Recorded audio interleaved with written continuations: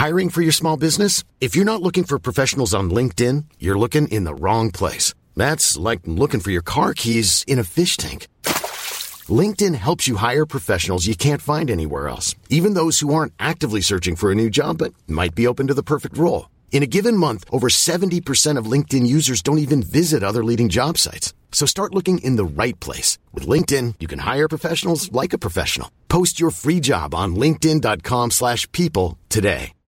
Millions of people have lost weight with personalized plans from Noom. Like Evan, who can't stand salads and still lost 50 pounds. Salads generally for most people are the easy button, right? For me, that wasn't an option. I never really was a salad guy. That's just not who I am. But Noom worked for me.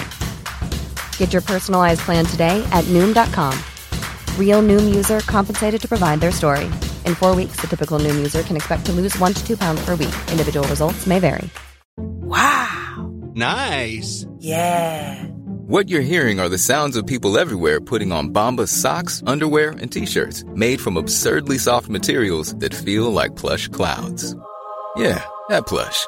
And the best part? For every item you purchase, Bombas donates another to someone facing homelessness. Bombas. Big comfort for everyone. Go to bombas.com/ACAST and use code ACAST for 20% off your first purchase. That's bombas.com/ACAST. Code ACAST. Welcome to Building Sustainability Podcast with me, your host, Jeffrey Hart, aka Jeffrey the Natural Builder. Every fortnight, join me as I talk to designers, builders, makers, dreamers and doers, exploring the wide world of sustainability in the built environment by talking to wonderful people who are doing excellent things. Hello and welcome. This is episode 90. Today, a conversation with Yoav Elkayam. So this is another crafty episode, and there's been a bit of a run of those.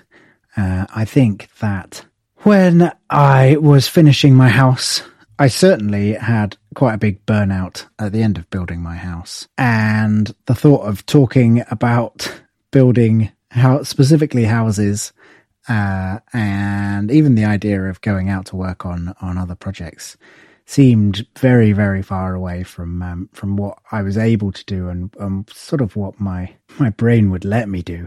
At the end of the project, I think in true classic Grand Design style, I ran out of money pretty substantially. I got quite disheartened, I think, with just how long things were taking and how I've been building for over a year at this point, and I really wanted it to be done, and I could see how close it was to being finished, but that there was still so much. The lists were so long.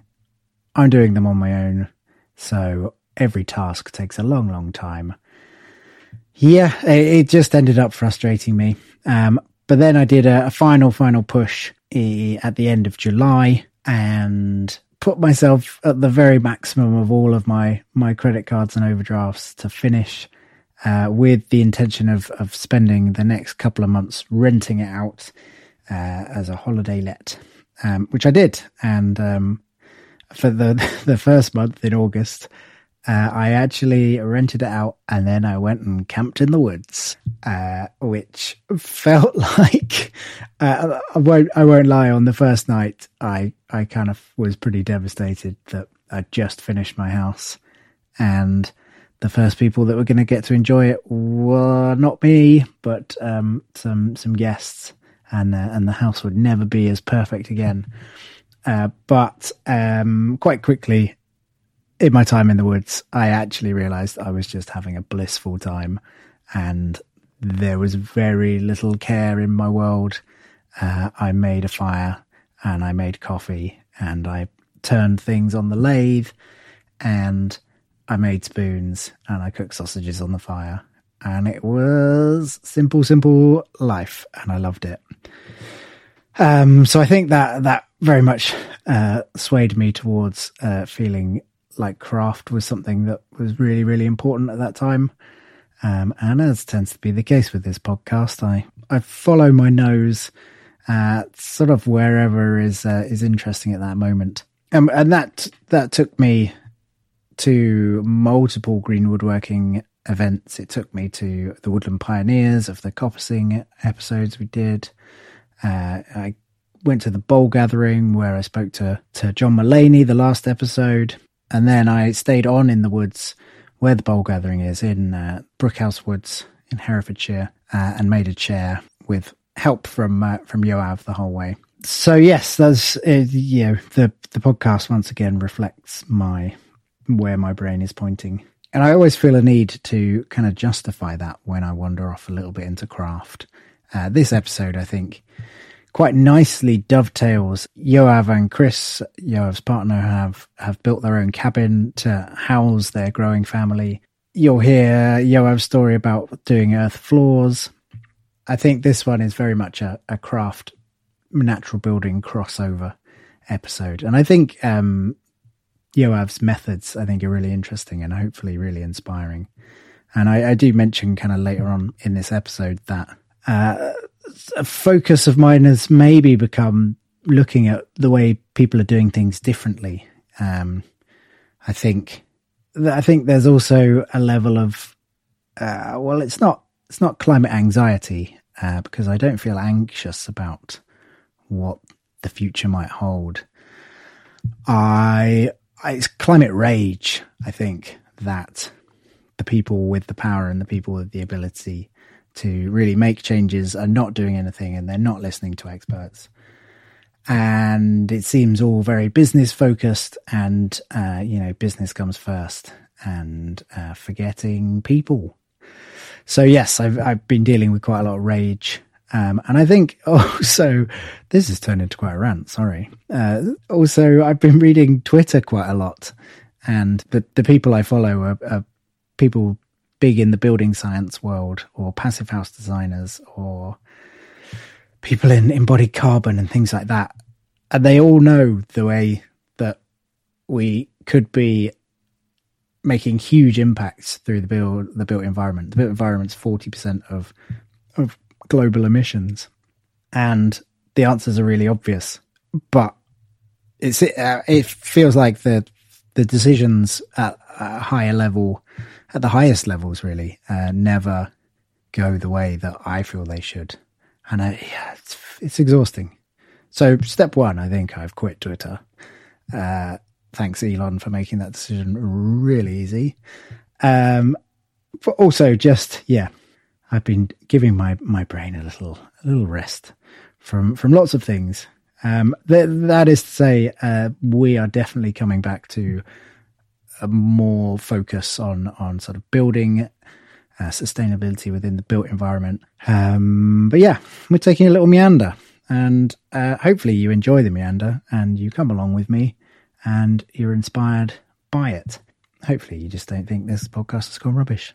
But anyway, that is a very long explanation as to why we went all craft for a little bit. Oh, before we get into this episode, I wanted to say, first of all, that I have also let the gender balance really slide. Various reasons for that. In the new year, got lots of fantastic female guests lined up. I'm really looking forward to addressing that balance. It's something I'm always conscious of. And in fact, I will be talking about this to one of the future guests. So stay tuned for that. Also, before we get into the episode, want to say a huge thank you to the new patrons. And they are both incredible spoon carvers. Viv Walker, who John Mulaney was talking about in the last episode, and Marianne McGinn.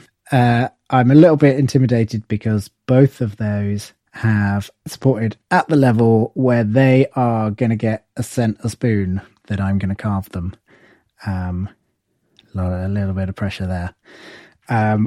Also, big thanks to Joel Endersby, who has increased his amount so that he's now at the spoon level as well. So look out for that spoon, Joel, Viv and Marianne. I will be carving that sometime in the new year from some beautiful cherry that's just been taken down by the power company behind my house. On the Patreon, obviously all of the patrons support the podcast They make it happen. Without them, I don't think I could still be doing this. If you'd like to join them, head to patreon.com/building sustainability, and I will be forever grateful, and you get a shout out on the podcast. And yeah, well, once again, thank you to everyone that supports. You are ace. Right, final thing is that in this episode, just as we start recording, I noticed that the fridge was really loud and buzzing. So we turned it off, and we had to remember that the fridge was turned off. So I scribbled on the last question that I had, fridge, which sort of, it's a slightly strange end that we come to, talking about the fridge. Yeah, I had a really, really great time chatting to Yoav. I had a really great time making a chair. We chat a little bit about that. Do check out Woodland Makers for craft courses, and check out Yoav's work. He's just released a whole load of cups, which are utterly beautiful. I actually have a cup made by Yoav that is my everyday tea vessel, and it is an absolute joy. Okay, I think that's about it. I'm back very briefly at the end. Enjoy Yoav.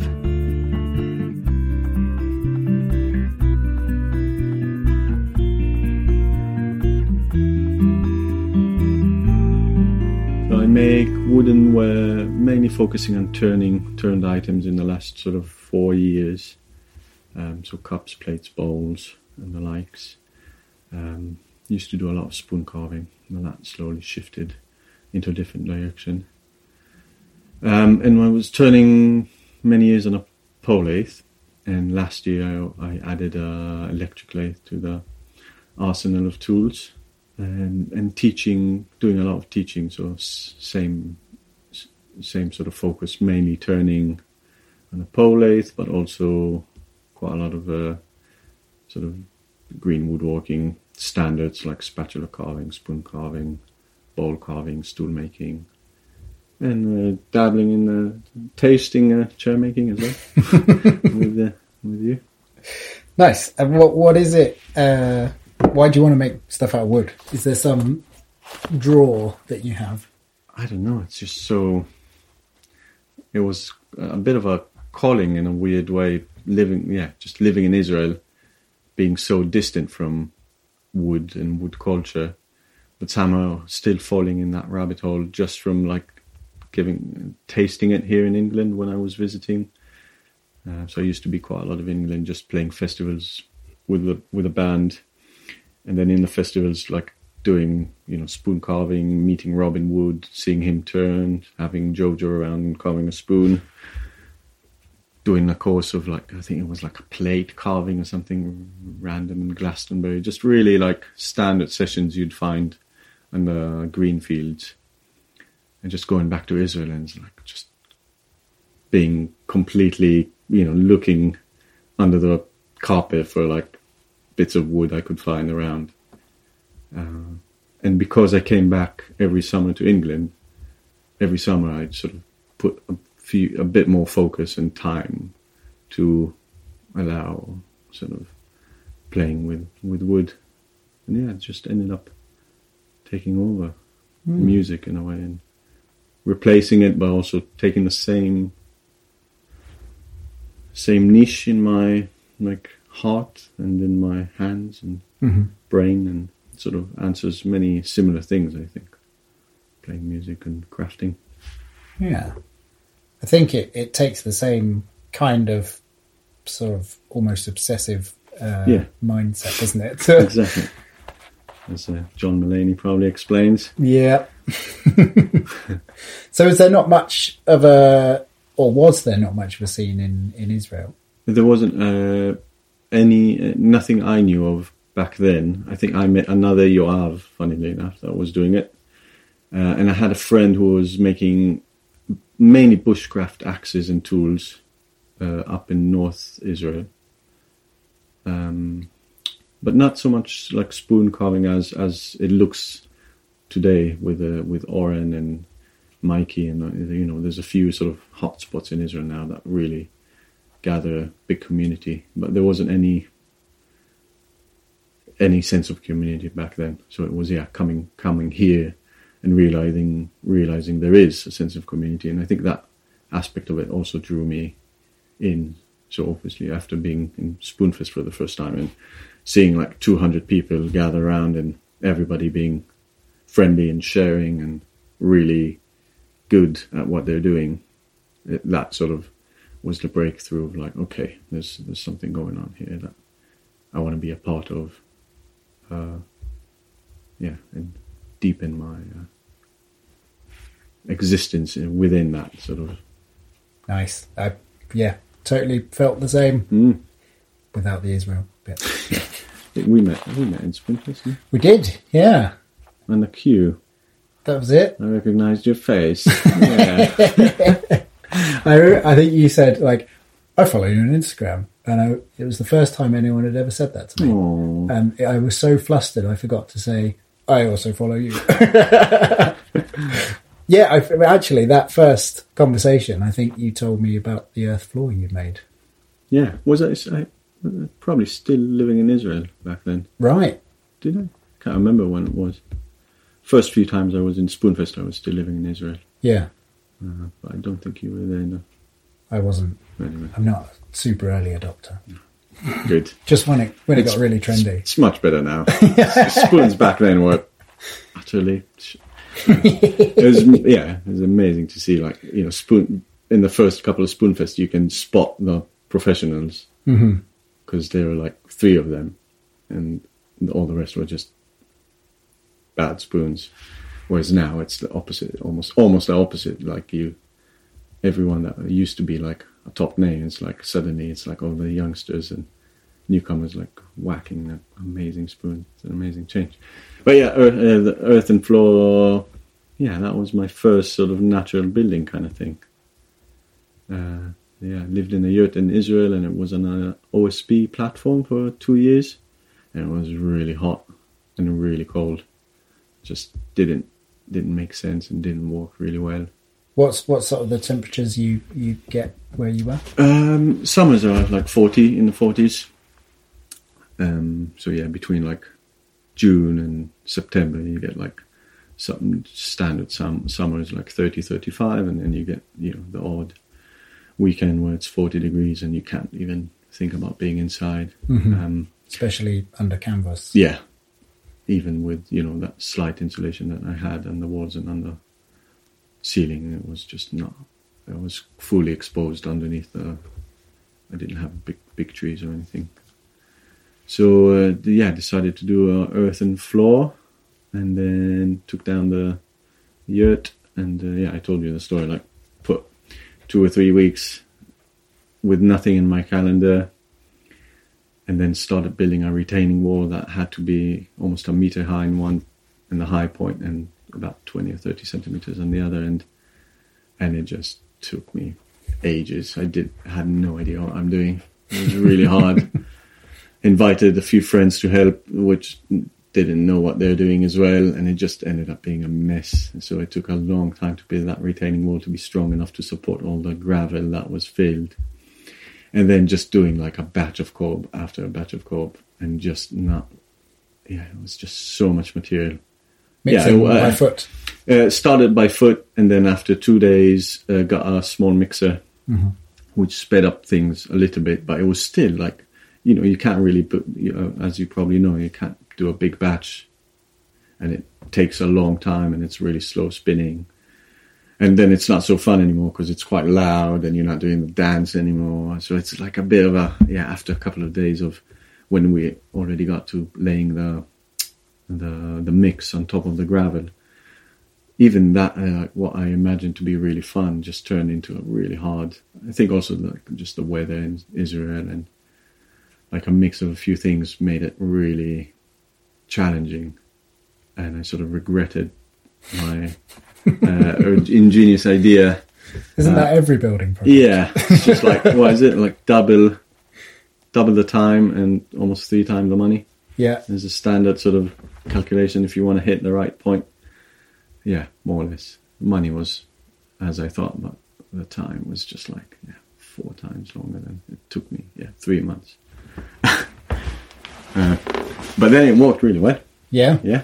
So you were using it predominantly as a heat regulator? Yeah, so it kept cool even in the hottest days. And so it was still quite hot in the yurt, but walking barefoot on that floor was just lovely. And yeah, I remember many summer days just laying on the earthen floor, not being able to move, and just enjoying the coolness of it. So in that sense, it worked really well. But yeah, it was hard work for a yurt, which essentially, I built a yurt because I didn't own the land, and you want it to be sort of packable and then move on to the next spot. But after 2 years in that spot, I had a really good relationship with the landowner, and it felt like, if I'm going to invest, that was like, I think it cost like 300 quid-ish, like getting all the stones and gravel and sand.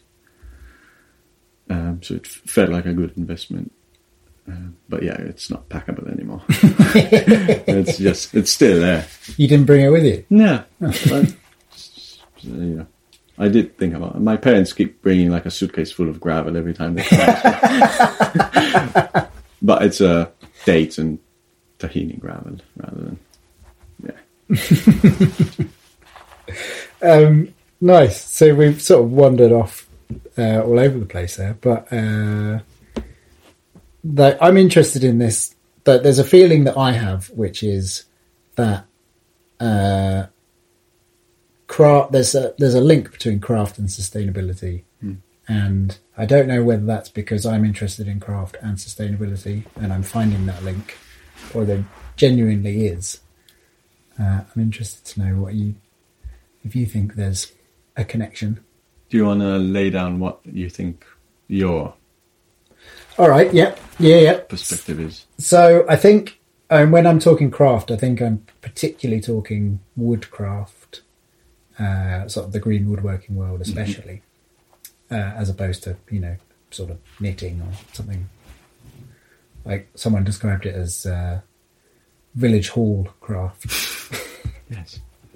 But yeah, I think the more you get into wood and making things from wood, you start to recognize the trees, you spend more time in the trees, you care about their protection, I think it gets you sort of more into nature.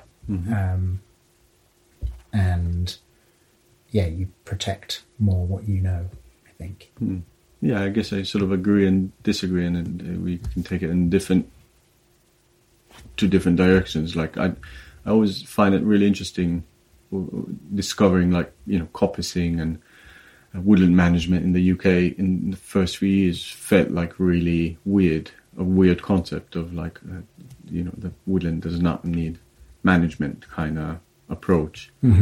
Just let it be and it'll be fine, just as it was for many years.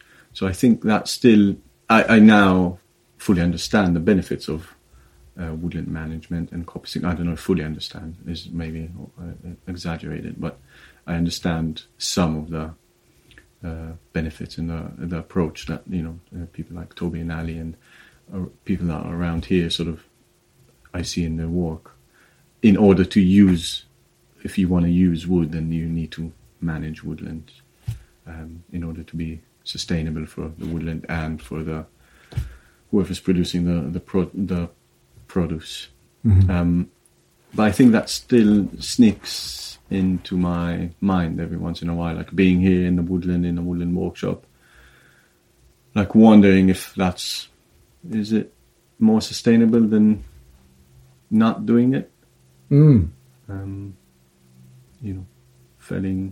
Felling trees here will still be done, and whether we're here or not, because the farm uses a lot of firewood in the glamping business, and we use firewood, and then we just choose one tree a year for chairs and stools, and one tree a year which is ash, and then another cherry tree for most of the rest of the crafting. So we're not making a huge impact. If it was only us without the firewood, I think it would definitely. Don't think you could call that a managed woodland, taking out 2 trees a year. Yeah, yeah, it's not managed, but with a firewood, I guess it does make this woodland produce quite a lot of material in a sustainable way. But I think if you add on top of that the dimension of the people involved and the well-being of people and the economical sort of freedom and opportunity it brings me and us as a sort of collective of makers and tutors that come here and ball gathering and all sorts of stuff on top, then I think I get a better sort of feeling towards like, okay, this is something that is sustainable. The woodland is still here. A lot of, from surveys and stuff, it looks like it's doing really well. A lot of animals, a lot of bats, a lot of things that thrive here, and a big community that is drawn to the place. So yeah, I think the sustainability for me, when it all adds up to the community and the people around it, I think that I see it more clearly. If that makes sense. Yeah, no, totally. Yeah, maybe like the swapping the wooden spoon by a wooden plastic spoon, not a wooden plastic spoon, that's not right. By a plastic spoon, I don't think that's where the change is coming. But I think by having people spend more time outdoors, creating a community that they feel creative and happy, and this sort of sharing of skills that we absorb. And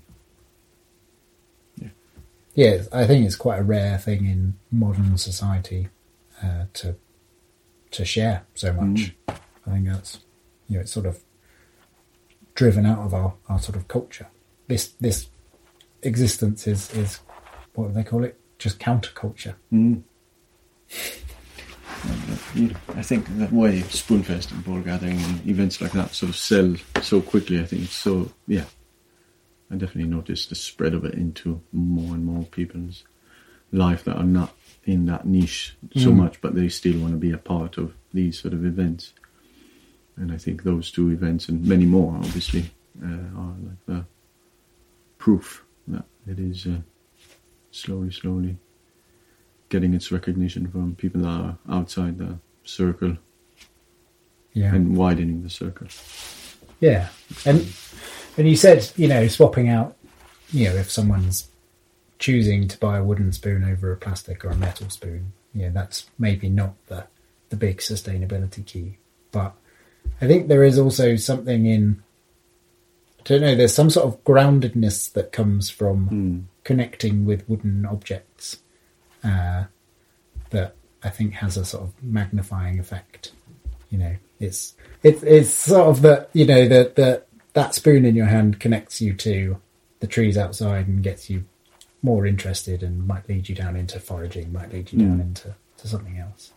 Yeah, maybe. I mean, I'm sure that's the case too, in some ways. I think people coming on courses and, split a bit of wood to make a ball blank or a spoon blank or whatever, and then asking, 5 minutes in, it's like, what tree is it? Does it matter? Yeah. What difference does it make? And then, answering and going to the woods and spotting, that's a cherry tree, that's an ash tree. Come, I'll show you where this cherry tree was felled, and being able to everything is like walking distance from the workshop, and potentially, trees that last year people saw from within the workshop, and suddenly that tree isn't there anymore and it's being used that season. I think that's quite a special connection that you don't really get with many other crafts. Maybe with knitting. If you see the sheep, you make the wool. Yeah, I think there's all sorts of... it depends how far you want to take each craft and how deep you want to go in. People buy ball blanks on the internet, people buy spoon blanks from me or other people, and I think there's each one to his capability and sort of position in the geographical position as well. Yeah. Talking about the workshop, Woodland Makers. Yeah. So what stuff are people coming here to learn? So we do. It's me and Will Sinclair, which is a dear friend and a very amazing woodworker. He's not been able to do much the last few years, but he's been teaching mainly chair making and the stool making here, and then I do the bowl turning and some carving with the spatulas and like introduction to green woodworking. And then with the wooden makers, it was really a way to incorporate more friends and people that were interested in their craft. So we created like a sort of a bigger name than Will or me, which can sort of encompass? Yeah. Include many other makers, either on a regular basis or just a one-off kind of thing. So quite a lot of basket making this year. What else do we have? Hat weaving is tomorrow. Yeah. Tray making. Yeah, just a lot of sort of crafts that none of us really do on a regular basis, but we're all interested in. Anyway, people like John Mulaney, who can do anything really. But it's nice, isn't it? Like you were saying about the hat weaving, that's come about because you wanted to weave a hat. Yeah. So you put it on a course. Yeah. Yeah, exactly that. I think it's mine and Will sort of craft fantasy. What do we want to do and who do we want to bring over to teach us that thing?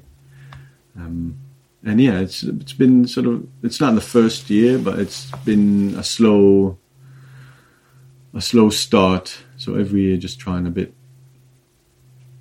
to do things a bit better and widen sort of the array of options that are interesting for us.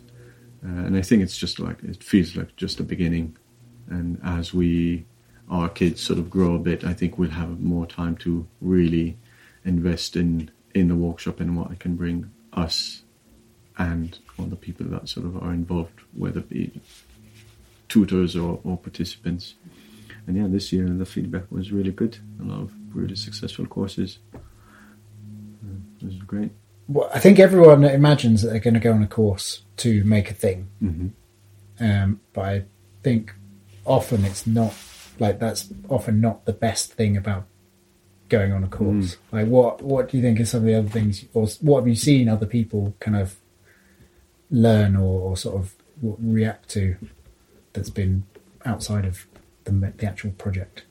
Yeah, it's a crazy, like to see grown-ups back in the, to see capable and competent grown-up people that are amazing in something be so vulnerable and like put themselves in a position where they're going to be complete beginners. Some people come here, on a bowl turning weekend, have never seen a bowl being turned on a pole lathe, never swung an axe, never used a knife. And just, I think the last course I was teaching, I started the opening talk by saying or was it maybe the closing talk? Just adding that as a point of, because people said I was struggling. Yeah, it was the end of the course. Like, I didn't think it would be so hard, and I was struggling. And thank you for being so patient for me. But actually, I ended up by saying well, I'm in a easy position. Like you came to, my comfort zone essentially. I know what I'm doing, and you became, so vulnerable and so open to be taught, which is really, really amazing. So I think a lot of people don't expect it to be so hard, thinking I'm just coming on a bowl turning course, I'll make a bowl. Asking how many bowls we're going to turn this weekend is a very common sort of first question, and then trying to, I guess each teacher is going to say things differently, but for me it's definitely with turning, it's more about you learning how to use the tools, and then the bowl is sort of a side project. That being said, tomorrow we joining a hat weaving course, and I just want to make a hat. So it's so weird how you can be on both of those sides. But I know I'm going to struggle, and I know it's not going to be as nice as Rosie's hats. But I'm not really so interested. I don't think I'm going to be a hat maker or a basket weaver or do anything with rush. So I think that's the two sides of the spectrum. It's like people want to come on a weekend, make the thing, and never do it again, knowingly. And some people come maybe with a bit of an open, really want to dive into something. They're not sure if this is the thing. Come and learn the skill, and then just have a taster without being too worried about this end product. So when I teach, I'm definitely on that side of, showing the way, and which is easier. And then, I think this weekend I'm going to understand the other side of it, of I just want to give Chris a nice hat. I'm looking forward to seeing you frustrated. Yeah. You've seen me on the lathe going like, ah! Have I? Yeah, I don't think it was. But I think being on both sides really help, and that's why I'm trying every year to do, a course or be dipping my toes into something that I'm not familiar with, because it's a good reminder of how people feel all the time in the workshop. It's really humbling, and it's great. It's lovely having facilitate that learning environment and try and keep people in a good mood through the struggles.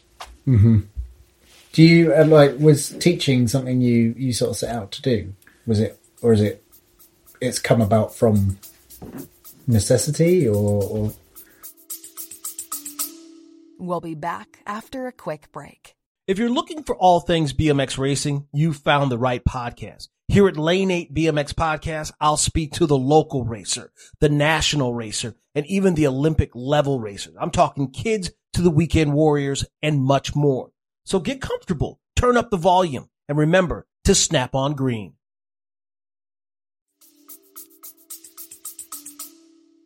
I think it went hand in hand with how I got here to Brookhouse Wood. So I wasn't planning when I started turning. I just wanted to turn bowls, and then back then there weren't loads of people teaching, so there were a handful of options. So that always seemed like maybe there is a place there for me if I get better. And then I think when I was turning 3 or 4 years, me and Will met and decided we want to get people over to build lathes. So it was like sort of a no-brainer, really. Like I was trying to guide people in the last day after they finished building the lathe, how to use the tools and then go back home and turn. So that was my first experience, which was pretty full on, like a week of Will doing most of the guiding the lathe build, and I was then forging the tools and getting people to turn. And it was really, I think I was a horrible teacher. Didn't have enough experience and wasn't yet forging good enough tools and making nice bowls. But it felt nice, like you need to start somewhere kind of thing. Yeah. And then I really enjoyed it. It was lovely. And I think from that sort of first course teaching, I think it really made me want to be a better teacher, and then hand in hand with, improving my own skills and turning nicer things. And now I love it. And I love the change of seasons and the change of what I do because of the teaching and making combo, whereas I only teach in the summers. Right. So so it's mid-September now, so you're sort of heading into just making territory. Yeah, so October. I teach like one-on-one, the occasional one-on-one, so probably like 2 or 3 sessions a month. But yeah, mainly making up to like April, really. Nice. It's great. Like a lot of people now, I feel, after the bowl gathering and a few more courses now, it just feels like so saturated with people. Which was, it's a lovely feeling to have, but also it's like, okay, I'm ready for a quieter time, just me and a bit of wood. Mm-hmm. Sharp tool, bit of wood. Yeah. Nothing quite like it. Look, I want to get geeky about teaching a little bit. Yeah. Because, so I was on bowl gathering course with you, learning plate turning. And I noticed, I'll go back a bit. So I always think of teaching as in like you've got to speak to the doers, the thinkers, and the watchers. Is kind of the very basic learning styles. Mm-hmm. And I noticed that.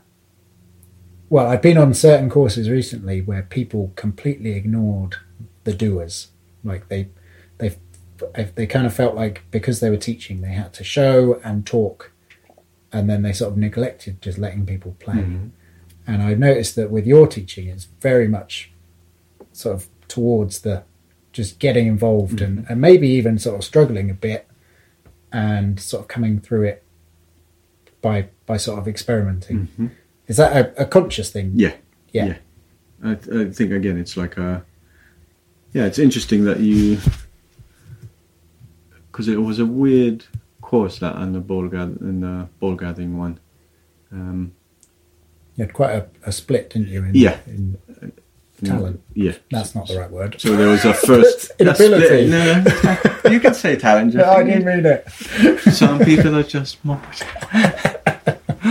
But yeah, there was like complete beginners, and then you and Jay, which are, very competent bowl turners or cup turners or whatever. Yeah. So it's not the standard sort of... I usually do either or, really. Or I try. And I think I tried... I don't know why, but I thought it'll be mostly experienced turners on that course. But obviously it's not. I mean, it looks like it's not obvious that plate turning is a bit more advanced than ball turning. So it was interesting. But yeah, definitely. So I do. My usual thing is just walking around each one. So gather in the morning, speak about what we're going to do, hand like the basic.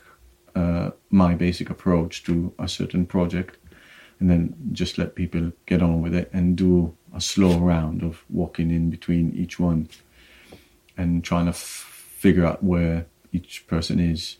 Mm-hmm. And then I think also part of it is also figuring out how much people want me to be involved in their own project, which is so tricky if people don't tell you. It's like, I don't want you to touch my thing. Mm-hmm. Or I want you to help me as much as you can because I'm struggling.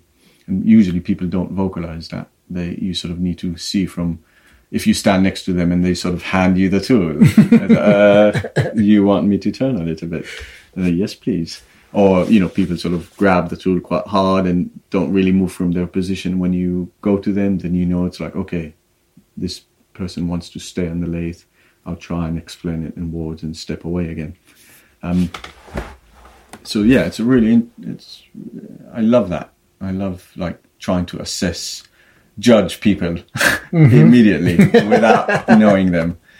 And I love it when I get it right. And when, the feedback in the end of the day, it's like, I really enjoy the fact that I did all of it and I was struggling and you let me struggle, or the opposite of, but I definitely get it wrong as well sometimes. Mm-hmm. I think I always found in teaching spoon carving, like certainly when you into the axing, mm-hmm. there's like a face that people pull when they're like, I'm exhausted and this is going on forever. Well, just make it stop. It's like, would you like a hand? Yes. And I think that comes back many times to what we said before, like some people want to come and make a plate or a spoon and go back home, and some people are there because they want to go back home and make a set of plates for a friend, and they now want to understand how to do it. So I think it's the mix of those two things and many other that each person brings his own sort of wish to a course, and you need to, as a teacher, I think a big part is assessing openly, and I think that's a good thing too. That's why I love doing like opening talks and closing talks, because that's how what people want and if you did a good job or not. Like being open to a bad feedback or to a not bad feedback, but constructive. And then next course, it's like, okay, I won't do this again. Thank you for saying. And I think every course I get at least one pointer like that. That sort of helps me articulate my teaching for the next thing. Yeah, thank you for that, man. Oh yeah. If there was yeah, it's interesting. I mean, it was. I think because it was in stark contrast to like the course I'd been on before, something completely different. That teacher spoke a lot and demonstrated a lot. So it was like didn't really let people struggle. Yeah. That sort of sounds bad. Was it a day course or a longer? It was actually quite a short course. Okay. Yeah. I think that has a lot to do with it, no? Like, I don't know if you felt... Have you ever taught... I mean, you did the building stuff, which was really long term. Yeah. But have you done like spoon carving, which is more than a day? Not that's more than a day, no. I wonder if that makes because for me, like a day ball turning is a short course. So I wonder if there's a difference there between having people over for a weekend or a week, or as you know, a couple of months working with the same people, where you're trying to build up a skill. Yeah. And a day where you want people to go with something in their hand and knowledge. So how do you find that balance there? I guess that sort of changes things as well, like laying down a way of teaching one day, half a day, a weekend, and a week will be probably different. Yeah, I hadn't considered that. That was a total tangent on yet again. So we were talking about the Woodland Makers. I have just spent the last week hanging out here, making a chair. Have you? Have I? Have I? Oh, what's happening? Why are you not sitting? Why are you sitting on the floor then? I haven't quite finished it. Almost. I think you can sit on it now. Just a sloppy weave. Yeah, soon to be finished. It was fascinating, like in my brain, to be thinking about process and like how much you take in and how process develops. Like it's my first chair, and so I'm sort of concentrating on this and I'm concentrating on that, and then design details kind of like drift off, and I've sort of taken my eye off the ball. So it's been a fascinating process for me to really sort of be doing something new. You're saying letting go of the design, because you followed Mike's design. Yeah, I think there's a few elements where I probably would have liked to have done it better and thought about it more. I think we said earlier in the week, it's like, it's your first thing. And there's a lot of people that get very hung up on the thing being perfect. Yeah, making your first thing perfect and never doing it again. I'd much rather learn how to do many more. Yeah, I think you did well. Like, sort of get on with it kind of thing. Make it as nice as you can in a known sort of limit of time. And then at whatever point you're at, we said in the beginning of the week that it'll be good to get it squeezed by Friday, and that's what happened, kind of thing. Yeah, definitely. It was dark, but that doesn't matter. Didn't put a peg in the wrong place. But I think that for me, that's the best sort of. That's how I try and do things as well. Like faff around within a limit, a known limit. So not just do it quickly, and when it's in the right shape, that's it, and move to the next step. But not. Try and make it as good as I can, but also not get too hung up on making it perfect at any given time. Not the first, and probably not the 50th as well. Yeah. Do you sort of apply that to, developing your craft?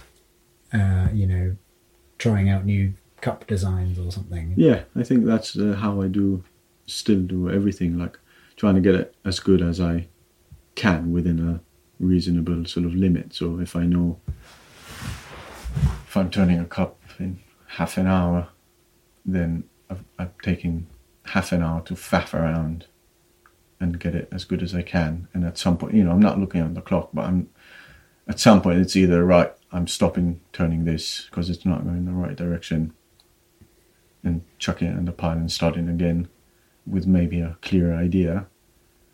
Or if it's a design that I've been doing before, and it's sort of an iteration on a design that I'm also already comfortable with, then it's a lot of like, well, it's not my best one, but I'm happy with it and move on kind of thing. Mm-hmm. I think it's a combination of trying to make a living from it, but also a bit my personality. Like, I just can't be bothered getting stuck on one thing for too long. Yeah. So that's why I like small objects for now. Mm-hmm. Even though I am thinking more and more about bigger stuff. Like what? I don't know. Like a few things. I've been speaking with Dawson Moore, Michigan Sloyd, on Instagram. The guy from Michigan, right? Who does Sloyd? Which he used to be like mainly doing spoon carving and spoon murals and stuff like that. He's shifted into chair making, and now slowly shifting into a bit more maybe art and free. And I find it quite compelling. I think I was so anti-arty kind of thing when I started. I was really like, no, craft. It needs to be real. It needs to be usable. It needs to be relatively cheap. And I still believe most of that. But also I'm getting more and more interested in the freedom that maybe not thinking about how it's going to be used can change what I make. And potentially what I earn as well. That's, I think, also a part of it. Like making a lot of things and selling them for 40, 50 quid against is quite a difficult way of making a living, I think, as a self-employed kind of thing. And every hour, it makes every hour count as well, because in an hour you can make 2 cups, so why are you sitting around here? Why are you drinking tea? Yeah, why are you stopping? Whereas if, and that's a lot of things that from speaking with Dawson, I think, sort of made sense to why I'm feeling a certain way. He put it in words that I understood and related to, and suddenly making a chair that takes 100 hours, well, you're not going to be counting the hours anymore so much, and you finished, a long time on one project, but then you sort of get that income and that sort of release of. That makes sense? Yeah, absolutely. Yeah. Interesting. Yeah, a bit like selling, building a tiny home for a couple of months and then selling it and then starting a new one. If only it took a couple of months. Yeah, not yours, but most people. Great. I love. We've totally gone on another tangent. Can just chuck that on the side. Yeah. Yeah, just doesn't matter. Fridge. Fridge. We're done. So you've got a thing, the Welcome Project. Oh yeah. What's that about? So that's opening up the workshop to people that who wouldn't necessarily be able to afford or even think about coming to do a woodworking course. Mainly focusing at the minute groups of through 2 NGOs, just asylum seekers and refugees. Mm-hmm. A lot of it is to do with Chris being behind the scene, doing the phone calls and emails and organising it, and then the ball gathering raffle. We do a big raffle, and that money goes into getting these people over, providing the transportation they need. A lot of them are from around Birmingham and Wolverhampton so far. So getting transport here and food, and then the materials and tuition, and essentially some courses we just bought them the space. Some there were a few groups that they just came as a family or as a group of friends.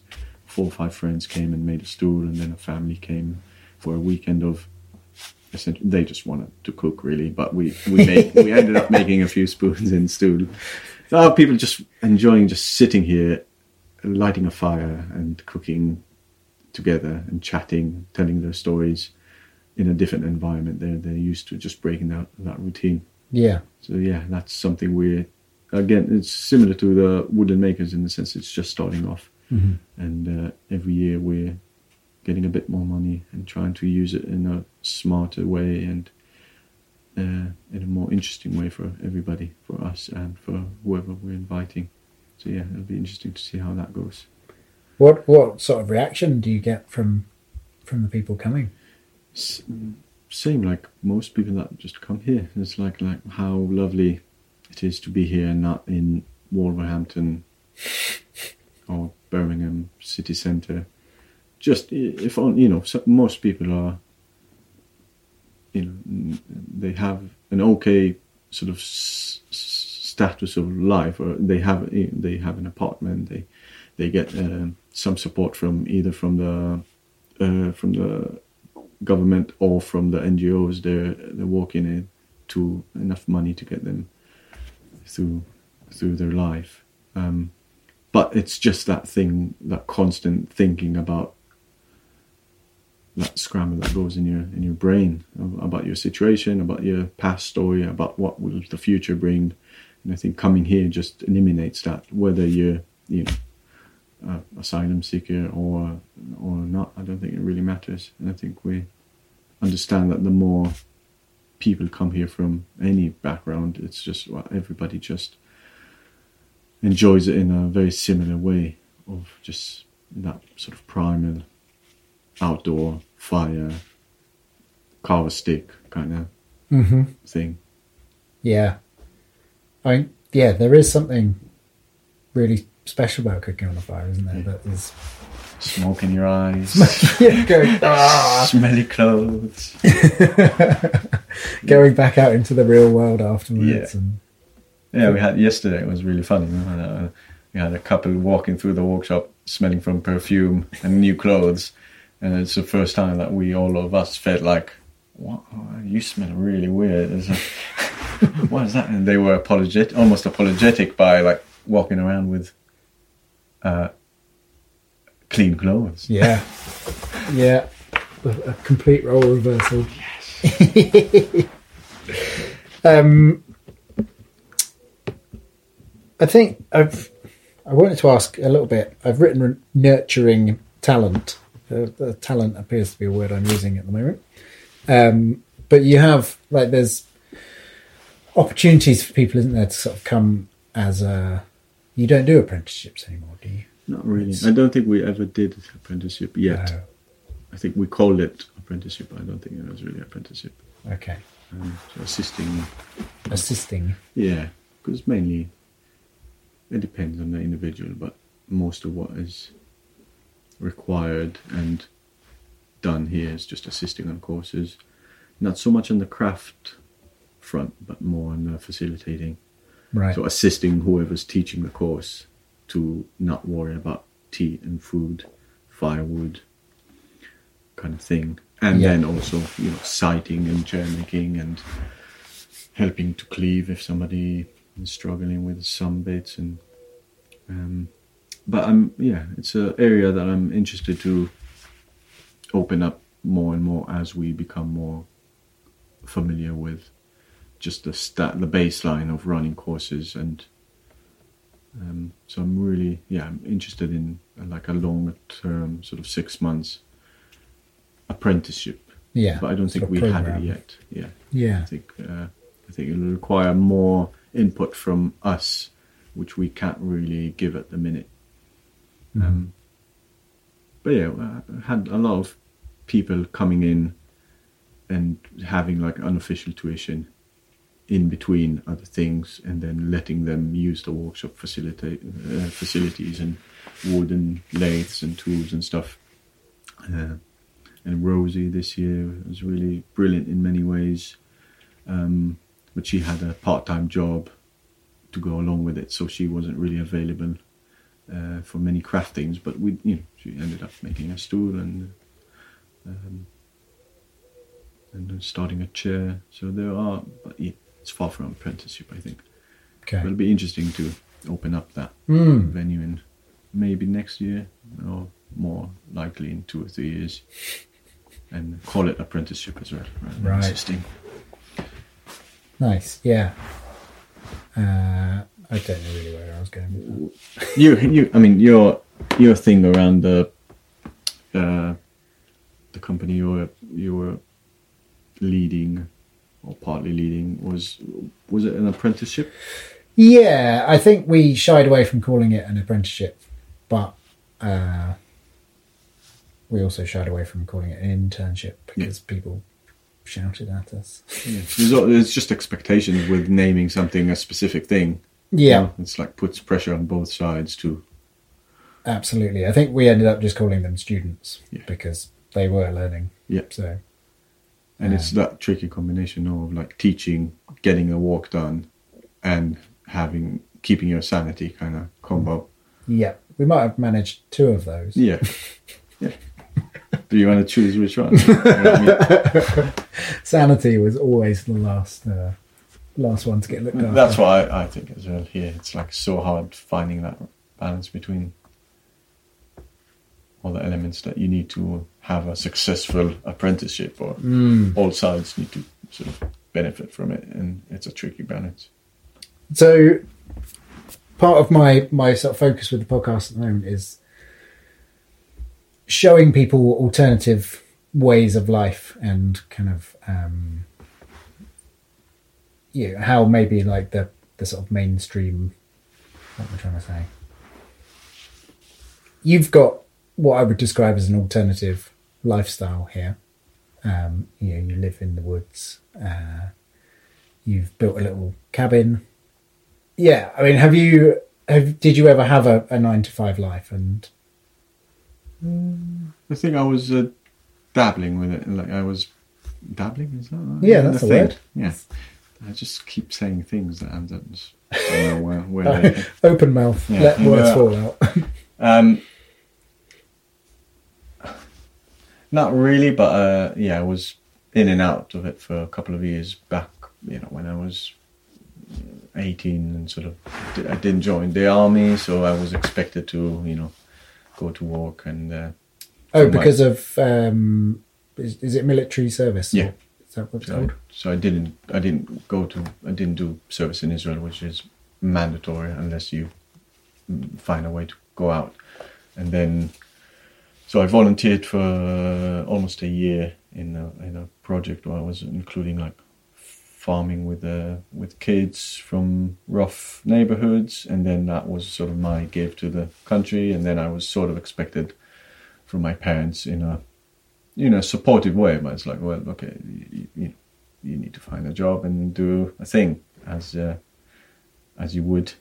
So I was, it was when I was really young. So the first few jobs were definitely like a 9-to-5. I worked as a dishwasher in a restaurant, and then as was cooking in a restaurant, and then as a bartender for a bit. Just sort of first jobs kind of things for a couple of years.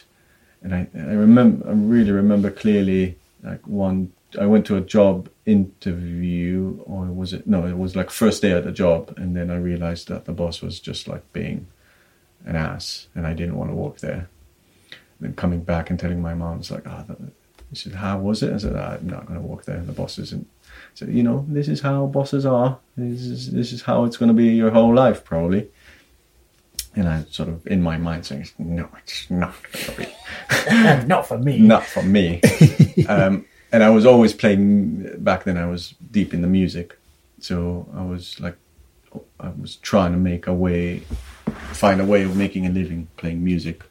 And then it's pretty, took a couple of like years of being back and forth in my parents' house, then renting a place, and then making it from money, making enough money from gigs to pay the rent, and then having a dry couple of months and coming back to a friend or two, or back to my parents, back and forth. But I think pretty early on it was like trying to run away from that sort of standard. And it was always dictated by paying the lowest rent I can. I think that was the solution I found. And then building a yurt and not paying rent at all, just giving a day's walk a week. Sooner, is that how you very similar? Yeah.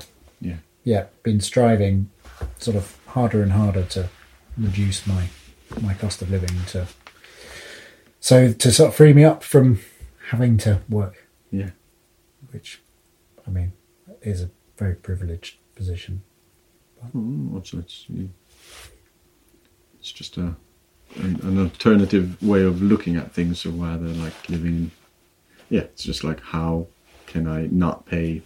I start my month with a minus grand in my pocket. So I think that was the main thing since I was 22, I think. Nice. And you did the van life thing. Yeah. How long was that for? So van life was almost 4 years. Right. A good stretch. Yeah. There was backpacking for 2 years in England, and then got enough money to buy the van, did it up pretty quickly and cheaply, and then lived that for 3.5 years. 3.5 years. Yeah. And that was sort of when you were transitioning into craft as a career? Yeah. I don't know if that's the right word. But... Certainly, yeah. I still don't know if that's the right word. Yeah. The thing that you do. And then ended up parking here with a van most summers, which was really convenient for everybody. Like the farmers didn't mind because I was just in a van, and Will and Penny were happy with me being around and using the workshop and doing some teaching. And then I met Chris at some point in those years living in the van, and we pretty quickly got together and sort of decided we want to live together. And I mean, she immediately just moved into, we met in Israel, essentially moved in where she was living in for 2 months there, and then both of us left Israel again. She went back to Germany, I came to England.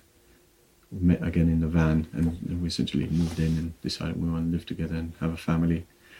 I got pregnant, and then just before we had Yali, our first daughter, we built this cabin, or finished the first section of this cabin, which is next to the workshop. Nice. I mean, this cabin, where we're at now, it's very different from that initial cabin. Like, how is it developed? Well, what was it originally? So originally it was like a 12 square meters. So 4 meters by 3 cabin that we put the frames up and the roof in development week, which is like a volunteering kind of week we do in the woods every year. And the purpose of this cabin was a cabin for the assistant, for the yearly assistant. So we got just 2 main frames, round wood frames, and a roof, and then started doing the cord wood wall on the back, and stopped there just because it was the end of the season. Then me and Chris lived in the van and sort of thought about, maybe we can finish building the cabin and move in there. And Chris said she doesn't want to because it's dark in the woods and the cabin is tiny. But then it sort of made more sense than staying in the van. So we finished it off. So we paid the materials to finish it off and did all the work, thinking we'll just be here for 6 months. Yeah, sure. Just Classic. Have a baby and then move out. Right. I think Will and Penny, when we ask them if they think it's a good idea and if it's okay, and with the farmers, they all sort of knew that it's probably... We probably won't move out. I think we genuinely thought we were going to be moving out and living maybe in Portugal or somewhere sunny. So we moved into like it was when you came. I think the deck was just being closed and the cabin was like still dark. Yeah, it was really nice, but it was a cave. It felt like a small protective cave. Mm-hmm. And then just before Yali started crawling and standing, we closed the deck we had attached to it, which is another 4x3. So we had like 2 rooms and opened up, and that's when you came and visit. Yep. And that was still looking quite different. And then we added another bedroom. So now it was like 36 square meters. Mm-hmm. And then had another baby. And then added another bedroom. So yeah, it started really differently with a completely no view into the future, thinking we'll ever make this into our home. And it ended up being, a lovely home. Very different to our ideal. If we had to sketch anything out, it would be completely different. But I think it just made sense the way we did it, and the timing and the money and work load combination. It's sort of, it's surprisingly fitting us, just because it was built in there as the family grew and our needs changed. And was it literally like, we've got a bit of extra money now, we can afford to put on the luxury of a bedroom? I think we didn't need the space, so every time we grew it was because we felt, okay, this is getting tight. And when, Yali starts running and jumping around, or, just having our parents over for dinner or friends, we felt in the beginning we can't really have anybody here. It felt just so tight.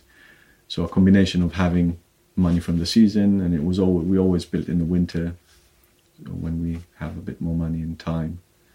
Every time it's like, okay, we can afford this, we've got the time, and we have the need, most importantly, to, we just felt like, okay, we really need another bedroom now where, we can, walk around in the kitchen and not just sit on the bed while eating all our meals.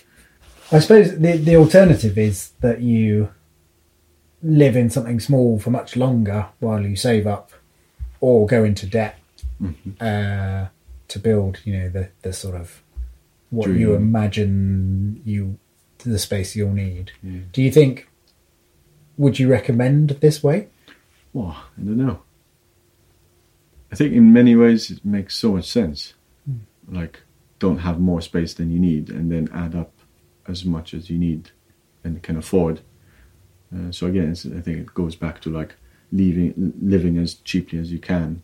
So I wouldn't want to get in debt for building the place. But it also dictates, to some degree, you need to we lost the ideal house we had in our imagination, because we had to deal with a sort of reality of each year and what it brought money-wise and time-wise and, family. So, having a new baby, having a limited amount of money means that you need to build a new room in a fairly quick way. That means, for us it was just stud, having good insulation, but the stud walls. What's your insulation? Super soft. Oh, is that the recycled bottle stuff? It's really nice. Really nice to handle. A bit cheaper than the wool, but I think we're really happy with how it behaves. And we got one small wood burner that does the whole house, and then another. The new bedroom is sort of semi-detached in a way, so we had added another small burner there just to keep, just in the middle of the winter, use it. It's really, I think the low ceiling works quite good. So one burner, that super soft, low ceiling, relatively still small space. I think makes it work really well for us and cut all the costs of. We got a tiny solar system. We don't use loads of firewood and gas for cooking and stuff, and that's it really. Nice. Is there anything you'd have done differently? Not have a window in the middle of the dividing wall to the. I suppose that's part of it, the expanding process, isn't it? So having an external wall suddenly becoming an internal wall is quite. But I think it's all things that are easily, if ever it becomes a problem, we can change it again. That's the beauty, I guess, of stud walls. Sort of take down the cladding and just change the stud. A few things that we would do maybe not have I love the light from the polycarbonate roof, but I would probably save up a bit and I would get glass if I could. Like how do you call that? Strong glass. Strong. Oh yeah, strong glass. Strong glass. Toughened glass. Toughened. Yeah. Instead, because the rain is really loud on the polycarbonate. I suppose you get a little bit of insulation from it being that kind of hollow stuff. But would it be the same with like a double glazed toughened glass, I guess? Yeah, I suppose so. I don't know how they compare. I mean, it does do a really great job. I know you were saying, it's dark. It felt like a dark cave. This is a very... Not anymore. Yeah, so we opened the cordwood wall and made that into an entrance because that was the south facing. Put a big glass door and glass window, added a skylight. Decided to stop cladding all the walls in wood, have quite a lot of white wherever we can. It makes a huge difference. Yeah, and we hardly use any electricity during the day. Nice. Yeah. And then you've just got a fridge. Yeah, just got a fridge. Which is amazing after, I don't know how many years. Like 7 years without a fridge. It's lovely. Yeah? Yeah. Well, like for someone, if anyone's You listening, got a fridge. You have a fridge. Yeah. I chose not to use it very much on the boat because it was gas and it was just a bit smelly and rubbish. But yeah, the joy of being able to have... Have what? Well, having frozen peas in the freezer is... Frozen peas? That is amazing. Frozen peas. I mean, I don't think mine is any better. But what's yours? Cold yogurt. Oh, nice. Cold, not like room temperature yogurt. I hate that. But yeah, peas. Yeah. I think, generally I would do such a small shot when I was on the boat. It's like you buy enough so that because you're just leaving it either outside or like on the side, it doesn't go off. And, so now I can actually buy some shopping. Yeah, and same here. It's like needing to go once a week rather than like every 3 days. Yep. Or 3 times a week. Exactly. Yeah. Cold peas. Yes. I'll remember that next time I'm in the shop. I'm going to buy peas just so Jeffrey can have some next time he comes and visits. Yes. There's people listening who've not ever lived without a fridge. Going like, who don't knew? Know the joy of peas. Cold peas. Yeah. Nice. Yeah. I think that's probably it. We're going to end on cold peas. Yeah, cold peas. In the fridge. In the fridge. Turn the fridge back on. Hiring for your small business? If you're not looking for professionals on LinkedIn, you're looking in the wrong place. That's like looking for your car keys in a fish tank. LinkedIn helps you hire professionals you can't find anywhere else, even those who aren't actively searching for a new job but might be open to the perfect role. In a given month, over 70% of LinkedIn users don't even visit other leading job sites. So start looking in the right place. With LinkedIn, you can hire professionals like a professional. Post your free job on linkedin.com/people today. Millions of people have lost weight with personalized plans from Noom. Like Evan, who can't stand salads and still lost 50 pounds. Salads generally for most people are the easy button, right? For me, that wasn't an option. I never really was a salad guy. That's just not who I am. But Noom worked for me. Get your personalized plan today at Noom.com. Real Noom user compensated to provide their story. In 4 weeks, the typical Noom user can expect to lose 1 to 2 pounds per week. Individual results may vary.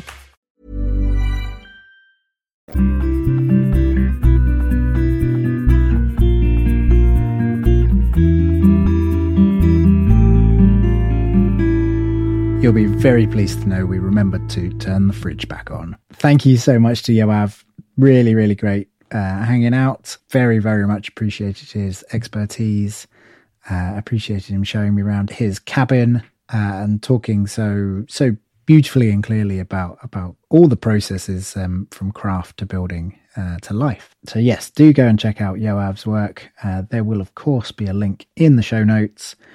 Along with the other people who got a mention in this episode.